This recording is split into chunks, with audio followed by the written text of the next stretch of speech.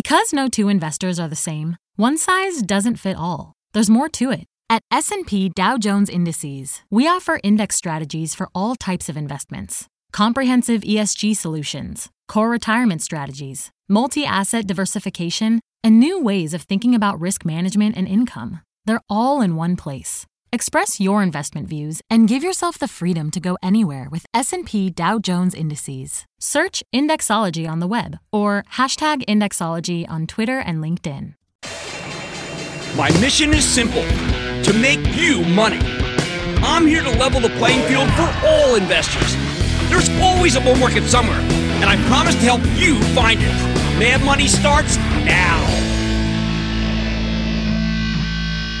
Hey, I'm Cramer. Welcome to Mad Money. Welcome to Cramerica. Other people want to make friends. I'm just trying to make some money. My job, not just to entertain, but to educate and teach you. So call me at 1-800-743-CNBC or tweet me at Jim Cramer. It's a recession. No, it's a boom. The economy is falling off a cliff. No, it's white hot. The Fed is totally clueless. They know nothing. No, the Fed knows exactly what it's doing. Sister, daughter, sister, daughter. Forget it, Jake. It's Chinatown. That's where we are right now, and it's like this every single day, including this one where the Dow ultimately advanced 70 points, but the S&P declined 0.02%, and the Nasdaq lost 0.39%. What a perfect metaphor for this situation. Today was a textbook case, frankly. At 8:30 this morning, we got an astoundingly strong jobless claims number. 206,000. That's the lowest number since September, and about 20,000 lower than the median expectation. Okay? The unemployment rate here, it hasn't been this low in this country since 1969. These are boom time numbers. There's no denying it. They signify the continued tightness of the labor market that's driven wages up more than 3% year over year. Score one for the rate hikers. Now, I personally am glad that people are finally able to make a little more money than they did the year before. Some areas of the country have hardly any unemployment, so naturally the wages are going to go higher. Other areas have government-mandated minimum wage laws. Still, with this incredibly low jobless claims figure coming right before next week's Fed meeting, it's easy to see why they might want to hit us with one more rate hike to tamp down wage inflation. I get that. But then there's the other side of the ledger. We've got plenty of deflation, too. There are many different goods that are coming down in price thanks to the sudden collapse in oil. And that happened since the last Fed meeting. Those savings are starting to filter through the whole system, and they affect just about everything. Who doesn't have energy costs? Of course, we have retail sales tomorrow, an industrial production number, and I think they're going to be bountiful. I'm betting the aggregate retail figures will be strong, in part because of cheaper gasoline. It means consumers have more spending money. But the last few retail earnings reports, boy, they make me queasy. They indicate we're seeing a pretty severe downtick in sales. I didn't like the negative same-store sales numbers from Dave & Buster's we got the other day. Yesterday, Signet Jewelers, remember we went to see them at K? They told us that Christmas is promotional. American Eagle Outfitters, which have been red hot, gave us a disappointing forecast. Taylor Brands, the holding company for Men's Warehouse and Joseph A. Bank, saw its stock get slaughtered today after a very weak quarter. We got a research note that told us that Best Buy is having some weakness. These are all in contrast to what the national retail sales figures, aided by lower gasoline, will probably tell us. Energy itself is problematic. Procter & Gamble caught a big upgrade from Merrill Lynch today. The stock soared in response to a price target boost of 95 to 108. They say organic growth is good and costs are low. Get this, price increases are sticking. You know, we had a positive note on Clorox yesterday. Same story. Price increases are sticking. There's only one problem. The price hikes are largely being put through because of higher energy costs. Now energy costs are coming down, but the price for the consumer is not coming down. There's a word for that. That's called inflation. When we get industrial production numbers tomorrow, I think it's going to be big, bolstering the case for an immediate rate hike. But so much of industrial production is linked to the no longer booming energy patch. I bet we're going to see a radical scale down in drilling beginning in January. It could be very disappointing, possibly even making this last strong industrial production number seem like a rearview mirror. Doesn't make sense for the Fed to wait and see? I don't know. I think it does, because it's not clear. Still, I think the Fed has to be very careful about construction in general and the home builder specifically. How do we deal with the fact that housing seems to be rolling over thanks to much higher mortgage rates on a percentage basis, along with the elimination of the state and local tax deduction, reduction of the mortgage deduction? I mean, no wonder housing prices are coming down, particularly in areas that were already unaffordable for most people. We know it's only going to get worse because we're seeing a decline in the number of homes sold, especially on the coast. That is a prelude to price breaks and a spiral down that is often hard to stop. Hold your horses, though. We're now seeing mortgage rates come down thanks to a lack of demand and a pullback in long-term treasury yields. So maybe housing rebounds. I doubt it. I think the Fed won this battle and prices keep tilting lower. But I'm also starting to see loan loss defaults go up at the regional banks. Wow, do you tighten at a time when the regional banks are starting to see loan losses go up? Now, we can play this hot-cold game all over the place. Transports fell apart today. Okay, just apart. And they're a lead for commerce. They tell you what commerce is going. FedEx hit a 52-week low. XPO Logistics, gigantic freight company, been on a lot in the show. It fell an astounding 26% off a brutal hit piece from a short-selling research firm. Does the weakness in the transport signal a softer economy as it usually does? Or is FedEx getting crushed because their costs are skyrocketing thanks to out-of-control demand for omni-channel? Hey, it's something that happened to United Parcel at this time of the year. And XPO, well, a research firm made some devastating allegations, of which the company refuted lock, stock, and barrel. They claim the company's playing fast and loose with the numbers and management can't be trusted. Companies refuted most of these allegations before. Their accounting practices are reviewed by independent auditors. But the point is, the action in the stock was specific to the company, not to the economy. Finally, there's the tug of war that even extends to individual stocks in terms of good and bad and cold and hot. Over the last few weeks, bears were spreading concern about GE, General Electric, with about $100 billion in liabilities. Could it be in trouble? More trouble than we even think. Is that what the stock going down to $6.66 means the other day? GE's so big, it could cause some real risk to the economy. Yet today, Steve Tusa, who's one of the greatest analysts of our time, told his JP Morgan clients that he's going from a sell to a hold on the stock. Tusa's been the biggest bear. And boy, was that ever right. Do you know when GE stock was at 28? I had then CEO Jeff Immelt on, and I questioned him about Tusa's brilliant sell call. That's right. He was trying to get you out of this stock at $28. Immelt scoffed at Tusa's work, saying he would be dead wrong. Oops! Looks like Steve Tusa knew a heck of a lot more about GE than Immelt did. Now, Tusa believes that Larry Culp, the new CEO, should be doing an equity offering to ensure that GE has enough cash to get through the wilderness, while Culp spins off and sells off assets to raise capital. He did a small one this morning. If Culp does it, I bet Tusa might be tempted to go from hold to buy, because for all the GE Sturm and Drang, business is pretty darn good in aerospace. And that's really the whole point of this exercise, okay? There's enough conflicting evidence that the economy is slowing, perhaps even dramatically, that I think the Fed should wait and see before taking any additional action. But these big retail and unemployment numbers say the Fed must raise for certain. Bottom line, I'll let the Fed give us the expected quarter point hike next week. It's not ideal. However, after that, they would be nuts to keep tightening. And even one more rate hike, well, you know what? That could be the rate hike too far. They know nothing! Jerry in Texas. They know nothing! Hey, Jim, how you doing? Jerry, what's up? Well, it's a good day. Yourself? I'm having a pretty good day, thank you. Traffic was bad. Good. Well, I'm sorry to hear that. That's all right. All right. Hey, I have a question. Back in November, you had CEO Jim Conroy from Boot Barn. Yeah, wasn't he terrific? Barn on. And, everything sounded great. They just came off a great quarter, year-over-year sales up, revenues up, forecasting 25% increase over last year's quarter, and everything looked rosy. However, in the last 2 weeks, it's down 30%. Is it not amazing how tough this market is? You know, we spoke to them twice in the last couple of months. I think this is a terrific situation, but the market itself now hates retail. How about we take a little longer-term view and pick some up here, and if it does have the unbelievable misfortune of going down from 16 to 12, we buy more. That's what I would do. Now we're going, because that is a good situation, not a bad one. You can even ask my executive producer, who really likes the stuff, and my dog that uses the Boot Barn dog collar. Let's go to Joseph in New York. Joseph! Yes, Jim. Good evening.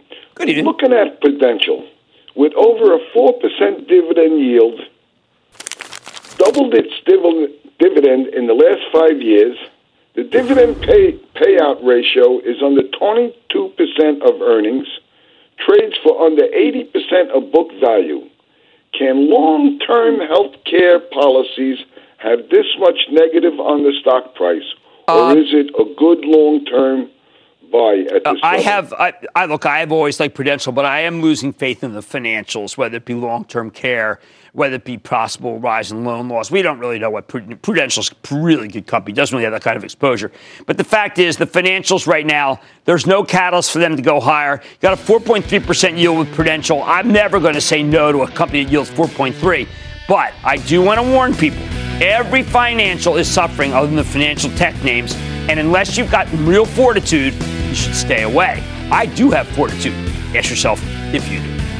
My Christmas wish, that the Fed will let the data dictate the next move and not be afraid to take a wait-and-see approach. Only with the Fed would prudence seem reckless. Our economy is sending some mixed signals, so let the numbers do the talking. Oh, man, tonight, I'm talking to the CEO of Adobe, fresh off its report. Can its transition to the cloud help the stock soar in 2019 like it has the last few years? Then, China's Tencent Music strike a chord with investors? I don't know, but when you hear my shocking view of this stock, I am eyeing the company after its trading debut, and yeah, I sat down for a really good conversation with Wei Sing, one of its characters. And as the year draws to a close, what should you make of your investments in the energy and bank stocks? Kind of like that last gentleman we talked about, Pru. I'm hunting for some value, so stay with Cramer. Don't miss a second of Mad Money. Follow @Jim Cramer on Twitter. Have a question? Tweet Cramer. #MadTweets. Send Jim an email to madmoney@cnbc.com or give us a call at 1-800-743-CNBC. Miss something? Head to madmoney.cnbc.com. I want people to feel like they just learned something. We have journalists in the far corners of the universe. I can't wait to get all of those resources under 1 hour-long newscast where we can deliver the facts of the day, clearly and concisely, in context and with perspective, and tell people what's happening, what it all means. Get the truth, not the spin. The News with Shepard Smith. Subscribe to the podcast today.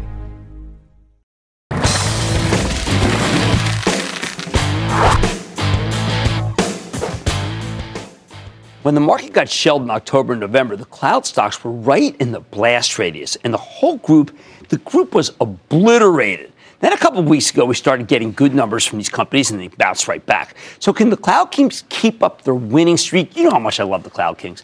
We just heard from another Cloud King, Adobe, the cloud-based purveyor of digital media and marketing software that helps other companies sell their goods online and maybe even helps you sell them online. And the numbers were good. Okay, not perfect, but pretty darn good. Company delivered a 2-cent earnings beat off a $1.88 basis, higher than expected revenue. Management updated their guidance for 2019 to account for the acquisition of Marketo, which closed at the end of October. I like the updated guidance. I think it's strong. So let's check in with Shantanu Narayan. He's chairman, president, and CEO of Adobe to find out more about the quarter and his company's prospects. Mr. Narayan, welcome back to Mad Money. Jim, it's always great to be back on your show. All right, well, Shantanu, these are extraordinary numbers. I mean, you're talking about 44% year-over-year non-GAAP for net income. The revenues here are spectacular. What's driving you're not a small company. You're a big company. These are extraordinary numbers. Give me some of the drivers. Well, Jim, I think we're absolutely in the sweet spot of two massive shifts that are happening. Creativity has never been important. And when you think about Creative Cloud, to your point, we drove $1.45 billion of net new annualized recurring revenue in the year, a record for us. And when you think about what's happening with digital transformation in every single enterprise trying to engage with our customers, that grew dramatically. We had some incredible product innovation that we showed at MAX that always attracts new customers to the platform, and some key strategic moves. The acquisition of Magento and Marketo, they're off to a great start. So if you look at our FY19 targets as well, we continue to expect this momentum to continue. Well, we have not spoken since those two terrific acquisitions because I happen to love both those companies and was just so thrilled when you bought them. What have they done both to your top and bottom lines? Well, when you think about what Magento does, it really completely closes the loop with respect to everything we've been doing for B2C companies in terms of having the leading commerce solution. And that's off to a great start. In fact, revenue has exceeded our expectations in the few months that it's been part of Adobe. And when you think about Marketo and what it does with respect to B2B, we're now the only comprehensive platform that can help every single enterprise with whether it's high volume email campaigns, personalization across all channels, and driving basically from leads to revenue across B2B and B2C. So exciting to have them be part of the Adobe Digital Experience Platform, Jim. Well, one of the things I think that you've done by developing the suite and continually improving on is you've now got the pulse. I was talking the other day about how I used to always look forward to see what the National Retail Federation was saying about how Christmas is. You somehow now have, with your trillions of pieces of data, a much better vision of what's happening in retail. First, how do you get that vision into what's it saying to you? Well, I think what's happening, Jim, is that more and more business is being transacted online. And given we're the central nervous system of all analytics of every single large enterprise, the trillions of transactions or the 50-plus million SKUs that we have access to is giving us deep insight that nobody else has. Certainly, when you look at what's happening with mobile across Cyber Monday and Black Friday, the revenue for all retailers is going through the roofs in these online channels. And I can tell you among friends that the Nintendo products, things like Little Life Pets and drones with both cameras and videos, hopefully equipped with Creative Cloud products, are absolutely the go-to products for this holiday season. But it's taking that insight and making recommendations for all our customers, whether they're in financial services, whether they're in automotive, to understand what's happening with the customer pulse. That's an absolutely unique advantage that Adobe now brings to them. Well, I love the fact that you work with the biggest companies of all. I mean, HSBC, Merck, some great ones. But you and I both know that your company has empowered individuals around the globe. We all know people who have been able to rise to a look of professionalism because of your company. And look, we're all personal about Adobe. I've talked to you many times about my daughter. She uses Lightroom. She has a subscription. She defies you to tell them that she isn't a $1 million ad campaign when she's doing something. Speak about the empowerment, because I know that's the most important thing that you think you do. Our mission as a company, Jim, is pretty simple. We want to change the world through digital experiences.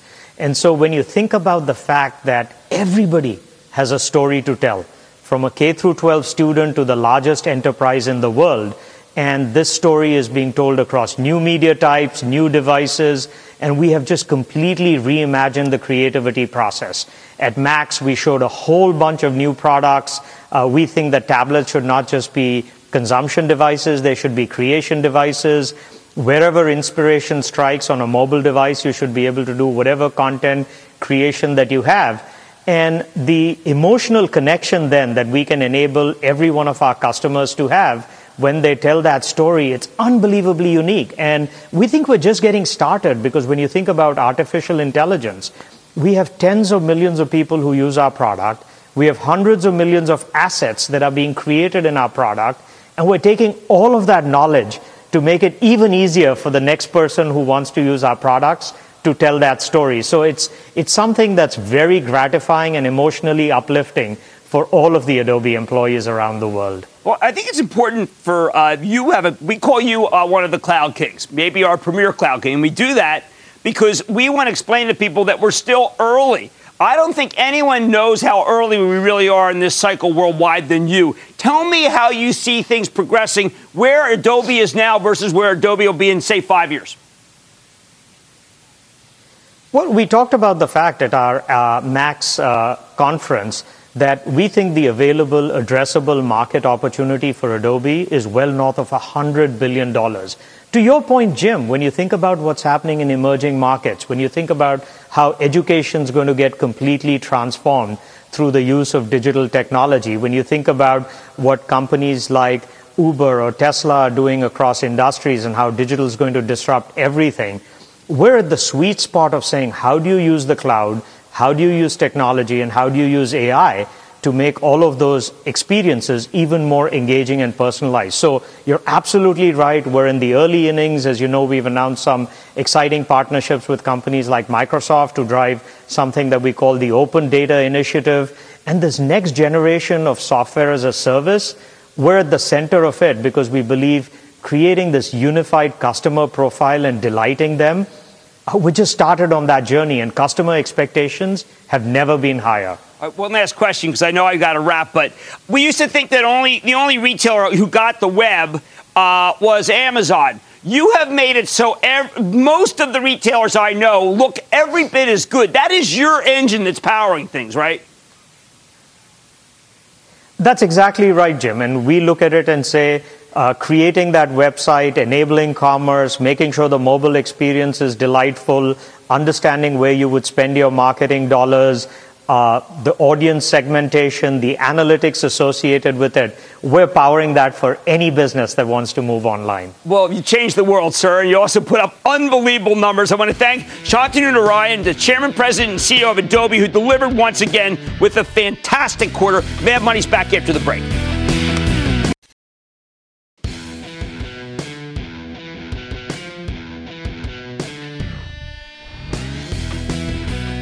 Context is everything in this business. Yesterday we got what, based, let's say, purely on the fundamentals, should have been a totally sizzling, red-hot IPO called Tencent Music Entertainment. It's the largest online music platform in China. The numbers here are just downright incredible. But because context is king, the IPO was, for lack of a better word, meh. Ugh. It wasn't bad, but it wasn't great either. With Tencent Music coming public at $13, lower than some people expected, and then rallying $1 to close at $14. On a wild day like yesterday, it felt like almost a non-event, an asterisk. So why were we talking about this deal? Because Tencent Music was the 9th largest IPO of 2018, because someday this company may be one of the largest tech plays in China, and because TME's financials are downright spectacular. In a different environment, buyers would have been clamoring for the stock. Buy. But at a time when we're involved in an increasingly complex trade war with the People's Republic, where we're all focused on all the ways the Chinese Communist Party interferes in our own economy, it became a lot harder to appreciate everything Tencent Music's got going for it. And boy, does it ever have a lot going for it. House of pleasure. It is absolutely worth addressing. Tencent Music is a great company with a cheap stock, but that doesn't necessarily mean it's worth buying. But it's certainly worth considering. Let me tell you why. First, though, let's play Know Your IPO. Tencent Music Entertainment is basically the Chinese Spotify. Remember, they always have like the Chinese Google, the Chinese Facebook. This is the Chinese Spotify. In fact, Spotify actually owns 9% of Tencent Music after a share swap last year. So this company is literally the closest thing you'll get to a Chinese version of Spotify. Given that China is the most populous country on earth, you better believe they have a lot of users. Get this, 880 million monthly average users to be exact, although only 4% of them are paying subscribers. For Spotify, it's 45%, so in theory, Tencent Music still has a ton of room to grow. And it's not just streaming music. What I thought was most exciting when they rang the bell for the opening, there's a social aspect to all of this. There's videos, there's karaoke, there's a messaging and social media component. It makes it easy for musicians to connect with their fans. You know what? I even got on the action yesterday. I met up with one of Tencent's most popular music characters. I palled around with WeSing. Man, did we ever get it? Turns out that WeSing loves stocks. Well, I don't know. He didn't really say much, but I could tell. Mostly, though, what Tencent Music has is scale. Their parent company, more on that later, Tencent is one of the largest digital media operators in the People's Republic. And years ago, Tencent decided to roll up the streaming music industry via a series of acquisitions. The result is a powerhouse that now trades under the Tencent Music label. They have an enormous treasure trove of data that they can use to figure out what you want to listen to, again, like Spotify. Piracy is so rampant in China that the Spotify model is just about the only way people are going to pay money for music. Call it Spotify with Chinese characteristics. There's one more thing that sets Tencent Music's business model apart from its Western peers: micropayments. And we hear about micropayments when it comes to video games in this country, but micropayments are key to Tencent Media. They have something like this in America, but in China, the micropayments economy is much, much bigger than ours. Basically, people tip. They will tip their favorite artists, bloggers, and other online personalities via all sorts of different websites and apps. They tip with money and they tip with gifts. Tencent Music is a major part of the micropayment ecosystem because they let you give virtual gifts. If you want to tip your favorite blogger with a song, you do it through Tencent Music. In the latest quarter, we have numbers. For 9.5 million users spent money on virtual gifts. And these purchases accounted for more than 70% of Tencent Music's revenue. It's kind of incredible. Very few people in China will buy music for themselves because it's so easy to pirate songs there. But these guys figured out a way to get paying customers by turning music into a virtual gift. If you're trying to tip your favorite YouTube or Twitter personality or Youku and Weibo personality in China, giving them a pirated piece of music doesn't really send the right message. Makes you look cheap. But a virtual gift, apparently that's got a lot more cachet. How about these numbers? Let me put it like this. Tencent Music growth is nothing short of incredible. So far this year, they've had 84% revenue growth. And that's without any major mergers propping up the numbers like we've seen in the past. It's organic growth. But even better, Tencent Music is profitable. In fact, it's been profitable since 2016. And since then, the earnings have exploded higher. In 2016, the company's gross margin, what they make after cost of goods sold, came in at 28.3%. Last year was 34.7%. So far this year, it's 40%. That's stunning. The operating margin, what they make before the cost of interest payments or taxes, has improved even more rapidly, jumping from 2.4% to 14.5% to 22.1% over the same period. That's spectacular. Thanks to this fabulous revenue growth and stunning margin expansion, Tencent Music's earnings per share increased by nearly 250% in the first 3 quarters of the year. You'd think money managers would be fighting like dogs over this stock. Instead, they barely seem interested. It's kind of astonishing. How about the balance sheet? Pristine. Very little debt. $1.68 billion in cash, even before the $500 million in proceeds from the IPO. Even better, Tencent Music throws off a ton of cash flow. Then there's the operating metrics. I got to tell you, I'm wild about this thing. The online music business has 655 million monthly average users, and they're still growing that user base at a steady 7.6% clip in the latest quarter. They've got another 225 million monthly average users in the social entertainment services business, which has been growing faster, although in the latest quarter, the growth slowed to just 5.1%.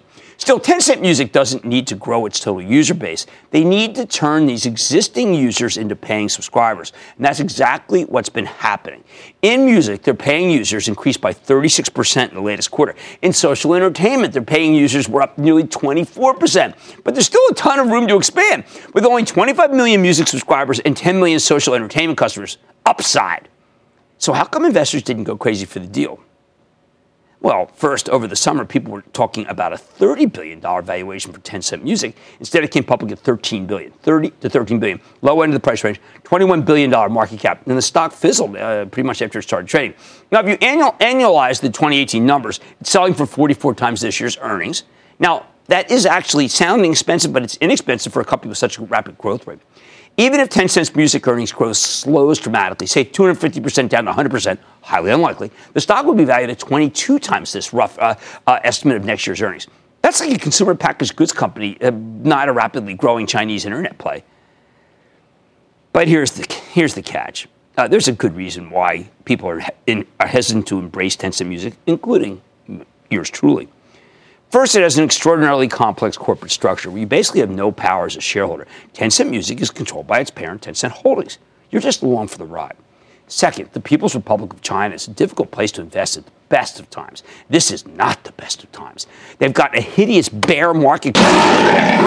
But also, Tencent Holdings got slammed this year when the government decided to stop approving new video games. Tencent makes the hottest games on the planet right now, Fortnite.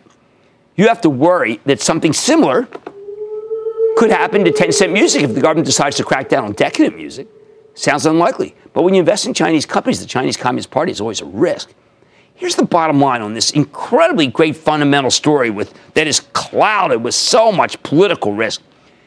In a vacuum, Tencent Music Entertainment would be a screaming buy here. But in context, I'm going to give you my blessing. If you want to speculate in the stock, just don't put it in your retirement portfolio. The political risk is too great, even as the company has nothing to do with the tariffs.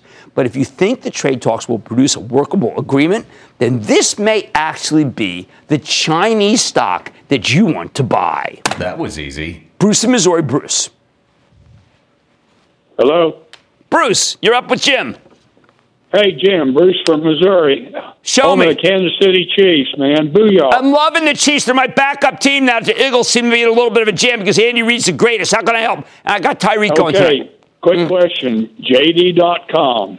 Is it a buy? No, I just actually did some more work. A firm put out a piece on JD.com yesterday. It confirmed my thinking. This is still not the one you want to be in. And remember, we don't like a lot of the Chinese stocks. It's just too hard. No, nothing against like a whole country or anything. But, look, let's face what's going on between the two countries. All right, Tencent Music's numbers, they are pretty incredible. I was skeptical. But if you're not anymore, it's just I'm worried about political risk. But if you are feeling adventurous, this could pay off. But you need to be well aware of the risk reward when it comes to this Chinese stock and all the others. I would say it's not for the faint of heart. Much more Mad Money ahead. Does your portfolio have what it takes to survive the unknowns of this market? I'll be the judge when we play MI Diversified. Then, is this an inflection point for the banks and oil plays? I'm giving you my take, and it's sobering. And all your calls rapid fire in tonight's edition of the Lightning Round. So stay with Cramer.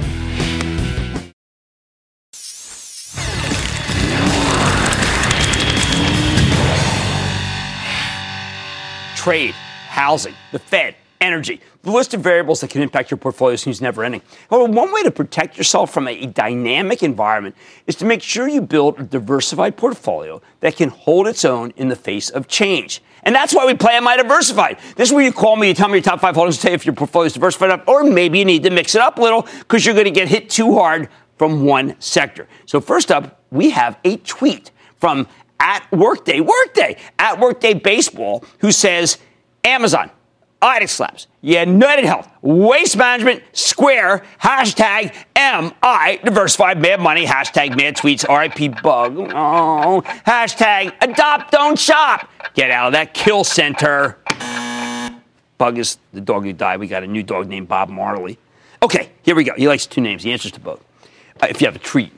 Okay, Amazon, yes, world's biggest, let's call it retail machine. United Healthcare, whoa, is there anything better than that when it comes to health insurance? IDEX Labs, that's pet care, and we know that's a booming area. Waste Management, stock just never goes below the 90s. We know what that is. And then Square, saw Sarah Fryer last night at Mark Benioff's Time Person of the Year gala. All right, so we have a payment system. We have a healthcare. We've got a retail web. We've got a pet, and we've got waste. I think that's perfect, actually. That's a really good portfolio. I like it. I like the growth aspect. That's a growth-charged portfolio. Michael, in my home state of New Jersey. Michael! Hey, how you doing, Jim? Big booyah from Franklin Lakes, New Jersey. Franklin Lakes! We got people here from Franklin Lakes. Let's go to work. Awesome. So I got Alibaba, Apple, Amazon, Exxon, and Facebook. All right, I got to do work here. I think we got a little bit of overlap. I'm not sure I like this. Okay, Exxon, largest oil company. So, the yield's really growing because the stock's really going. We got Amazon. All right, we're cool with that. But Amazon and Alibaba, do we really want that? I will bless it only because I'm saying this is an international stock and this is domestic stock. Some people feel I'm not being rigorous, but that's where I'm going.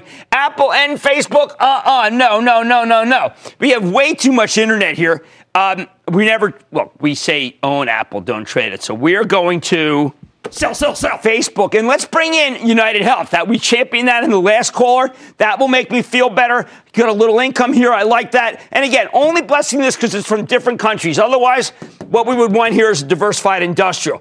I can't do a bank. Let's go to George in my old home state of Pennsylvania. George! Hey, Jim, how are you? Greetings from Philadelphia. Oh, my, geez, I'm on the bus. Although, geez, let's hope that Carson Wentz feels better. Let's go to work. It's bad news. At least we have Nick Foles as our backup. Nick's the real deal, number 9. Let's go.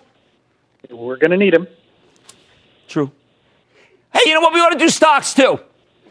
Let's do that. And what are your 5? Johnson & Johnson, Boeing, Norfolk Southern, John Deere, and J.P. Morgan Chase. Ooh, I sense greatness from Philadelphia. I sense greatness. Yes, John Deere, agricultural killer. Don't forget, the corn is also doing well, not just soy. Boeing, yes, aerospace king. J&J, one of my favorite stocks. Been recommended to all members of the ActionAlertsPlus.com club. Alex Corsi doing a great job. Go Army. Norfolk Southern's transport held up very well in the assault on the transports today. And J.P. Morgan, a fortress bank, a rail, a pharmaceutical, a aerospace, and an ag. Wow, I didn't even know they even made them that good. Okay, let's go to Jim in Colorado. Jim! Hello, Mr. Cramer. I'm a big fan. I'd like to thank you for your hard work and insight and for taking my call. Oh, you're a nice guy, man. Hey, Ben Stato, who's a research director, is going to Colorado for vacation. Fantastic. I was there last month. I love it. Let's go. It's beautiful out here. Yeah, it's beautiful. I've got Apple. I've got Lockheed Martin, Caterpillar, Charles Schwab, and AT&T. Am I diversified? Oh. Man, Colorado rocks. Look at this. Lockheed Martin, terrific undervalued defense play coming right back because of the new defense budget that Trump just recommended. Charles Schwab, a financial that is linked to the brokerage business. I like that. AT&T, I've now started to bless that with a 6.7% yield because they do have the cash flow. The Time Warner deal is working. Caterpillar, I think the quarter that we saw some fabulous numbers this morning, double-digit growth around the planet. And Apple, yes, I think the bad news is baked in. We've got tech. We've got a diversified industrial. We've got a telco. We have a financial, and we have a defense stock. They don't even make them this good. No. Regina, I want to do more Am I Diversifieds. Next week, I just got the green light. Okay, Mad Money's back after the break.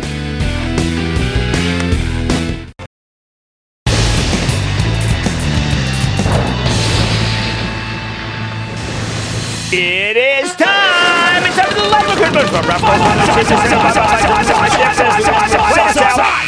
And then the lightning round is over. Are you ready, Skate? Time for the lightning round. Mr. Phil in New Jersey. Phil.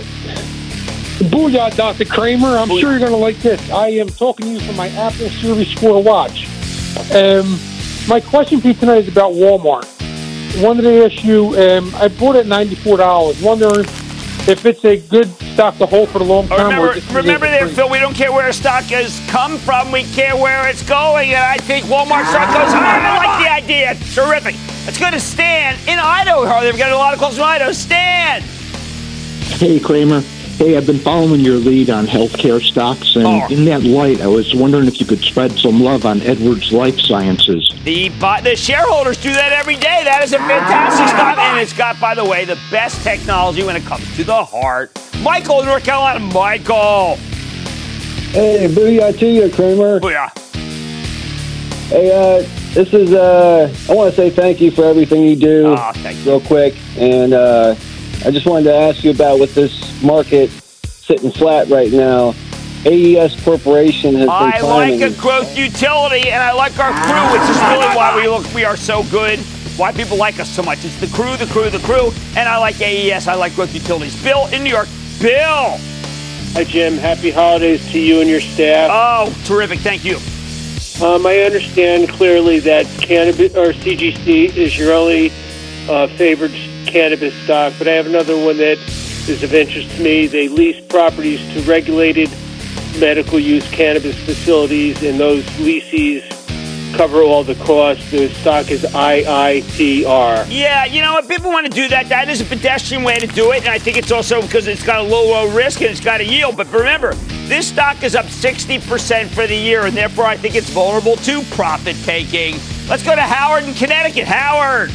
Hey, Jim. I own a small position of IBM at $123 per share and was thinking about adding to my position. Why don't you wait, use a full scale? So let's say you use $5 commission. What's them at 123?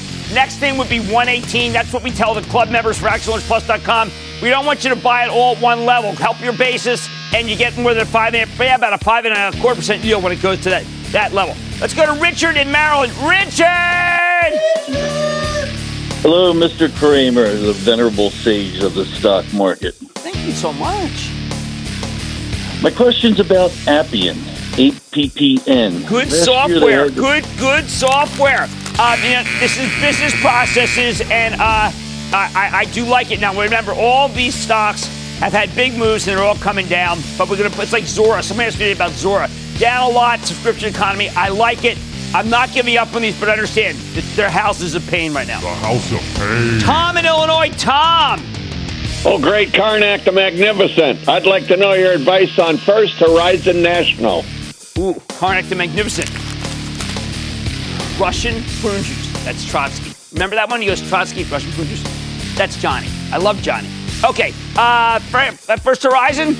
Man, people hate the financials so much right now. I think it's too dangerous. 3.4, wait till it's 4%. I mean, I'm not kidding. The stock's a 52-week low. Oh, no, buy that. This one's $13. I like that. And that, ladies and gentlemen, the conclusion of the Lightning Round. The Lightning Round is sponsored by TD Ameritrade.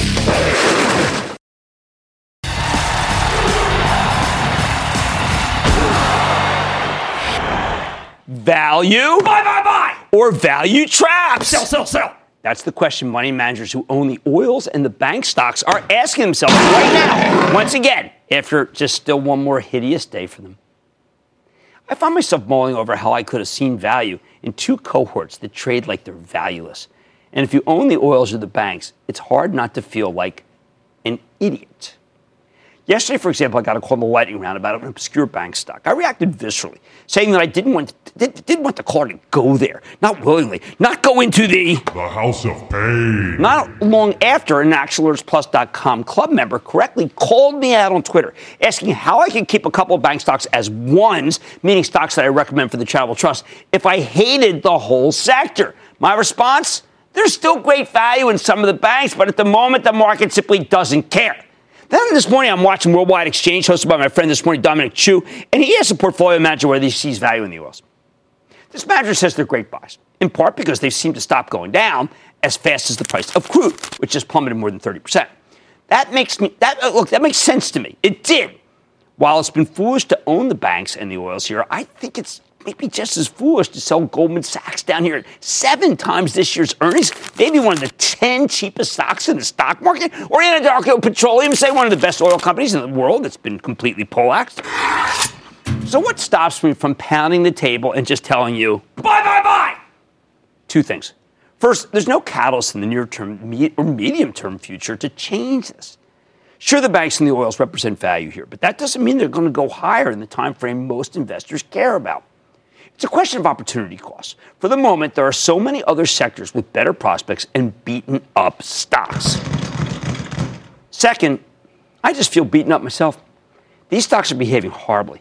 They don't go up on good days, and on bad days, they just plummet. They trade like business will never recover. Why? Well, here's the crux of the issue. It's not really about the fundamentals anymore. I could talk about the slowing economy or the yield curve or commodity risk, but that would miss the point. The problem with the banks and the oils is that they have no natural defenses. In other words, their stocks are prey with no ability to help themselves. Look, if this were any other industry, these banks would simply take themselves private or be acquired by their competitors. Goldman's selling for less than its tangible book value, for heaven's sake. Now, that means if you shut the doors and liquidate everything tomorrow, you'd get more than $175 per share. That's where the stock's currently trading. That doesn't happen. It's not supposed to. It's insane. Normally, a high-quality company with such a pitiful valuation would get taken over or be taken private, but that's not going to happen here. You don't see any mergers because there's already too much concentration among the big banks. Goldman could merge with a Fidelity or a U.S. Bancorp, both of which would send the stock screaming higher. But I don't think that's in the cards, even though I think it should be. Without the possibility of M&A, what's protecting you here? Well, there's not much in the way of dividend or buyback protection. Not a lot of growth. That's what I mean when I say the stock has no natural defenses. You know what they're like? I've been thinking about this because I like TV. They're like that snowshoe hare being chased by the wolf every day. I mean, that's not an easy match. And the regulators wouldn't let them roll out huge dividend boosts or a monster buyback, even if they wanted to. So if you're a portfolio manager who needs some financial exposure, you know what they do. It's so much easier. They go buy FinTech, right? They go buy MasterCard. They go buy Visa. Those are growth stocks that let you sleep at night. I think Goldman will eventually bounce back, but I would sell it otherwise. But Goldman's got very little control over when that happens, and it might take a long time. My charitable trust has that time frame. I don't know if you do. How about the U.S.? Honestly, they should be merging left and right, but they aren't, and I don't even know why.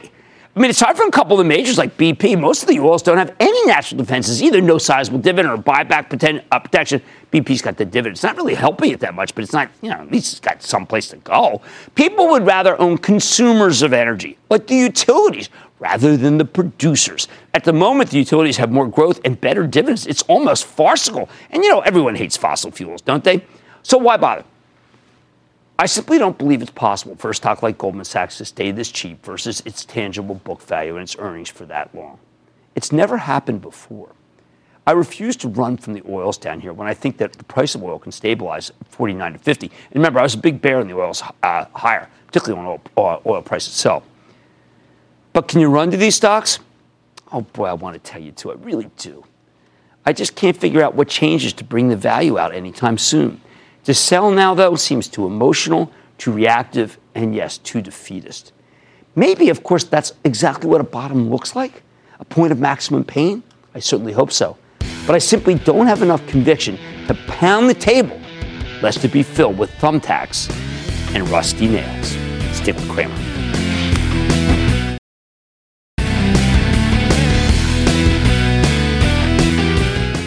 The word treacherous in this market is. Give me a good example. Costco reported a really terrific quarter. Remember what I told you? It was going to go down no matter what because it had gone up. Well, sure enough, they reported a terrific quarter, and it's going down. I mean, it's going down. Why? Because it's a treacherous market, and people don't know what to do. If you don't know what to do, sit on your hands. Like I said, there's always a bull market somewhere. I promise I'll find it just for you right here on Mad Money. I'm Jim Cramer, and I'll see you tomorrow. I want people to feel like they just learned something. We have journalists in the far corners of the universe. I can't wait to get all of those resources under 1 hour-long newscast where we can deliver the facts of the day, clearly and concisely, in context and with perspective, and tell people what's happening, what it all means. Get the truth, not the spin. The News with Shepard Smith. Subscribe to the podcast today.